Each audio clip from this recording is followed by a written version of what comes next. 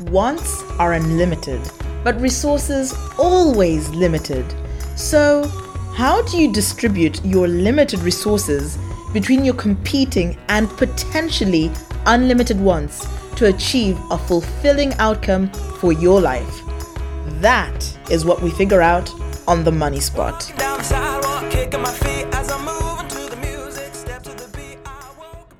I'm your host, Heather Katsonga Woodward, and this show is all about personal finance in the United Kingdom. I'll mostly share information using a question and answer format. Basically, you send me a question and I answer it. If you've got a question, just type themoneyspot.co.uk in the address bar and you'll be redirected to the exact page on my website where you can send me questions either through voicemail or by just typing a message.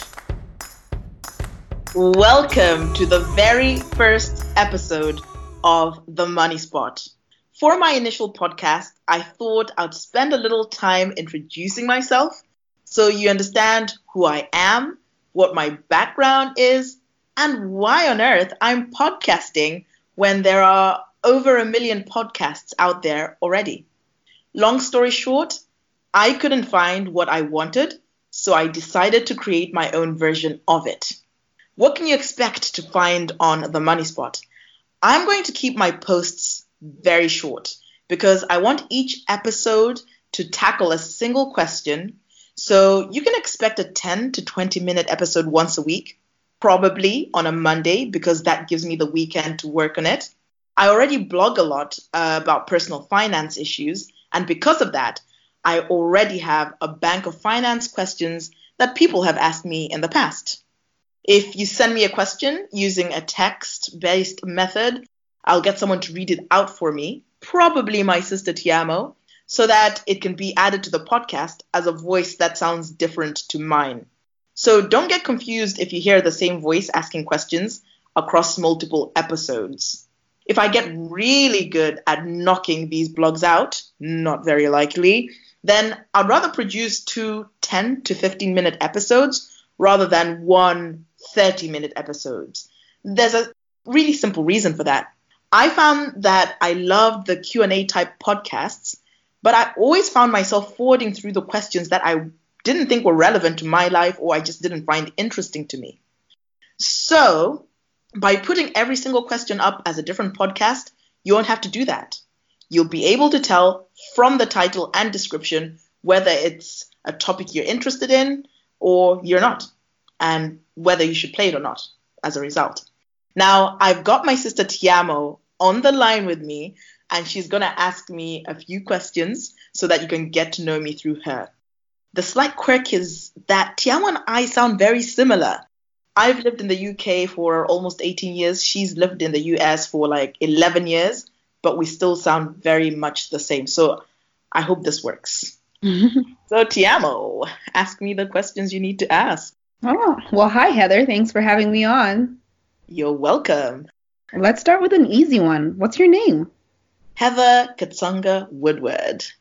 That's a good one. And how old are you? 36. That will give people a point of reference for, how long has she been out of university for? Is she kind of going to be relating to my kind of issues?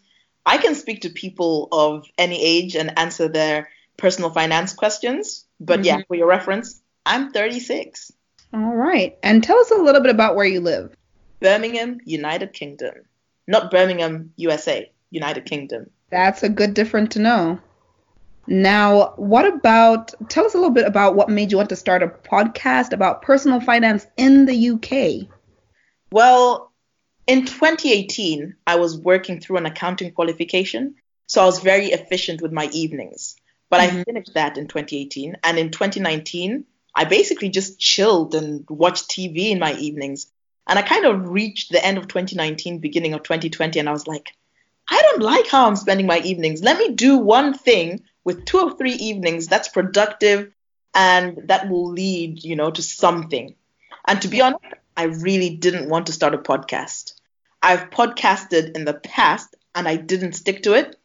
The administrative hassle of producing a podcast gets really tiring really quickly. And at some point, I just give up. So this time, I'm setting myself a fixed goal of at least 100 podcasts before I stop.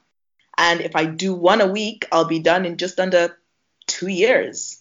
Right. But overall, I thought podcasting was something that was fun because I could do 2 to 3 hours of blog writing and then a podcast, and I can do that in, a very short amount of time. So it won't be like I'm eating up all my free time, but I'll still be doing something that's helpful, and I absolutely love helping people with finance, and I'll discover whether helping them with their finances through podcasting is for me. Right, right. So why is your podcast about UK finance specifically? Isn't personal finance the same everywhere? I was actually looking for a UK-based personal finance podcast myself, hosted by a woman. I just wanted a woman's voice. And I went to Apple Podcast and I turned up zilch. Nothing against men, but I was already listening to a lot of Audible books by men at the time. And I just wanted a female perspective added to that mix. And this is how I found someone called Paula Pant. She has a show called Afford Anything. And I really enjoyed her show. But the detailed stuff is very much for an American audience. I guess maybe that's one of the reasons I was forwarding through stuff. There's a good amount of generic knowledge, of course, but there's also a lot of things like stuff about Roth IRAs, traditional Roths, backdoor IRAs, 401ks, 529 plans, 1031 exchanges, really detailed stuff. Are you yet here? I definitely am. Don't worry, I was too. But I now know so much about the US system, and it's thanks to her. And that's what made me think we need something like this that's for the UK, because there are people in England that need or want to know this kind of thing. So is Paula Pant your favorite personal finance podcaster? She's definitely a gift to personal finance podcasting, especially that of the US variety. So I suppose I could call her my current favorite. But there's a lot of personal finance books I love too. But yeah, when it comes to podcasting, that girl has a melodious voice. You just enjoy listening to her, and she really knows how to break it down. I also listen to a lot of Dave Ramsey. I did last year at least, because I like hearing all the different problems people call him with, rather than his advice necessarily. But I find that his baby steps and his perspectives don't translate as well to the UK. They don't translate perfectly, at least. And you definitely need to adjust what you're going to do to account for our tax and legal system, as well as the structural differences between the UK and the US. For example, property seems to work so differently in the UK versus the US. Right. Okay, that's wonderful. Well, tell us a little more about your qualifications for this podcast. For a detailed list, you've already got my name. I would say go on to LinkedIn. Yeah, big picture, I've got an economics degree, so you could call me an economist, but I also have an accounting qualification, so you could call me an accountant, but I generally identify as an economist. However, personal finance is just a massive hobby for me. If you go to my blog, you will find personal finance blogs from as far back as 2007. So I wouldn't listen to me as I'm listening to her because she has these qualifications. You should listen to me because I'll just give you a good and fresh perspective on your issues. If you're really going to do something, get professional advice. What I talk about on here is not advice. It's just information, and it's just perspectives on how to do different things. And my perspective comes from the perspective of an employee. I work, and I love going to work. I love the 9 to 5. Well, they call it the 9 to 5, but I work my own hours. Maybe that's why I love my job. It's flexible. But I would say I do have some finance qualifications, but those are not the thing you should be depending on. So would you say that this is a side hustle that you have going on that you're trying to grow into a full-time thing? Definitely not. I love my job. I love my job. Now, I'd see this more as a hobby.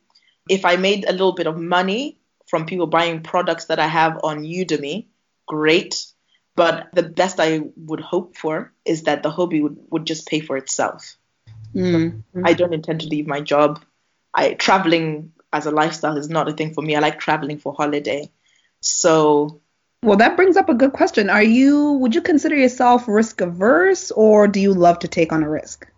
I would say I'm medium risk loving. And I think this has changed over time. Before I had kids, I was very risky. After I've had kids, I am more risk averse. And also, I went through what's called a county court judgment in the UK, which is a mark against your credit. And that whole experience made me much more risk averse. I got it expunged within 3 months, but the shock of it, the lawyer sending thick piles through my door, just made me become more risk averse. So going from the very risk loving end where I was, I'm just in the middle, maybe closer to the risk averse side.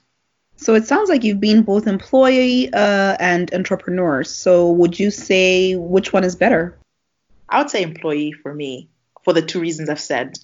The impact of having children, you just want a bit of stable income, and having kids is costly, especially as mine go to a fee-paying school. But even if it's just nursery, you just want a stable income. Nursery isn't free in the UK until you're 3.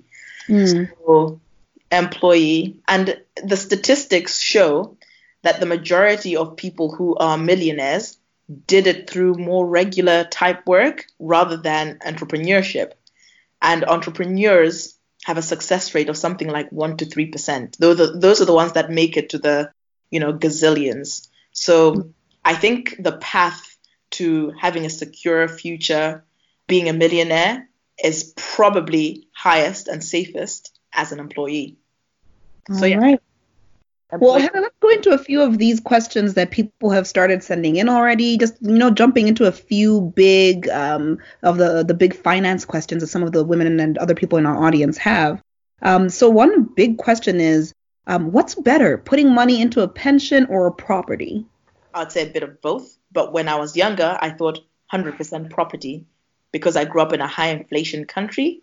But in the time that I was an entrepreneur, the most money I made was in the growth of money that was in my pension. So now I'm all about do a bit of both. Some property, some pension money. All right. And what about fund management? Is it better to do passive or active fund management? I'm really sold by the stats that say passive investing gives you the best chance of success. But I do a bit of both as well. If you are investing through your pension, I would say go for more passive strategies. If you're investing through some kind of individual savings account, an ISA or a taxable account, go for a bit of both. Right now, I think I have 50% passive and 50% active, but I'm actually working towards 80% passive and 50% active. So yeah, for most people, I would say go passive. Yeah, that sounds like it'd be most manageable for a lot of us. So let's talk a little bit about the stock market. Is this a stock market? Buying and holding or timing it out. What's better? I think if you try to time the market, you're really likely to lose. I'm a buy and hold investor. And even when my stocks are tanking, I'm likely to hold. The only time I sell is when I've decided that that fund does not have the sort of investment focus that I want. So buy and hold, trying to figure out what the market's going to do and make a profit from that move. It's something you can only do if you've got lots of time. The average person doesn't have that much time. So it's better to just make a decision. I'm going to buy this thing and whatever happens, I'm holding on to it. All right. So speaking about investments, which one would you say is better, the FTSE 100 or the S&P 500? At the moment, I'm not really bullish on the British economy, so S&P 500. All my money is in either S&P 500 trackers and actively managed funds that tend to have a US focus. So S&P 500 for me, when Brexit has worked its way through the system and I can see a more clear and certain future, I might start buying FTSE 100 trackers, but at the moment, And also, just to give you an idea, the money that was in the pension when I was self-employed that increased in value a lot was in a passive global tracker. So it was passive and it was global. So I'd say it's going to be quite weighted towards the US economy, given how large the US is. Right. Okay. So what do you think of commodity investing? I'm not into it at all. I read a book last year by Charlie Munger. And he basically said that him and Warren Buffett don't invest in things like gold or whatever because those things don't have intrinsic value, which means that their value is completely based on the scarcity that is created by the people that mine them. Whereas things like a company have intrinsic value. They have value because they're producing something. So that really changed my focus and thinking on investment. And when I look at putting money into something, I try to look for things that have intrinsic value. So this is why I'm against commodity investing. All right. Well, those are the questions we've had to start off. And I just wonder, Heather, do you have anything else as we finish off your very first podcast that you want to share with your listeners? I think I have one thing. The biggest thing to remember when you're listening or reading to something about personal finance is that absolutely every person has a perspective and a philosophy based on their own life experience, their values, and maybe even their education. So if they had a bad experience in work, they're going to be, very much towards entrepreneurship. Just as a simple example, Dave Ramsey, who I listened to a lot last year, he's driven by his Christian faith, and that influences many of his views. Paula Pant enjoys traveling, and that colors many of her views. For instance, Dave Ramsey had a bankruptcy when he was younger, and that has influenced how badly he sees debt. So when you listen, think, oh, is that philosophy one that agrees with my own philosophy on life? For instance, me having children impacted my risk tolerance. So it's a good idea to read and listen to a variety of perspectives so you can develop your own theory about money and the kind of role you want money to play in your life. Right. That's a really good perspective, Heather. I think all of us would really gain to benefit by keeping that in mind and listening to all of your interesting perspectives. I, for one, look forward to hearing more from you, Heather. Thanks for thinking up this wonderful idea. Thanks, Tia. And I hope you don't mind reading all the questions I get through email pro bono. I'm your sister. I look forward to it. Thanks. Speak later. Bye-bye. Bye. Thanks for listening. If you want to ask me a question, read my blogs, or support this show in any way, please type themoneyspot.co.uk into your address bar and you'll be redirected to my personal website.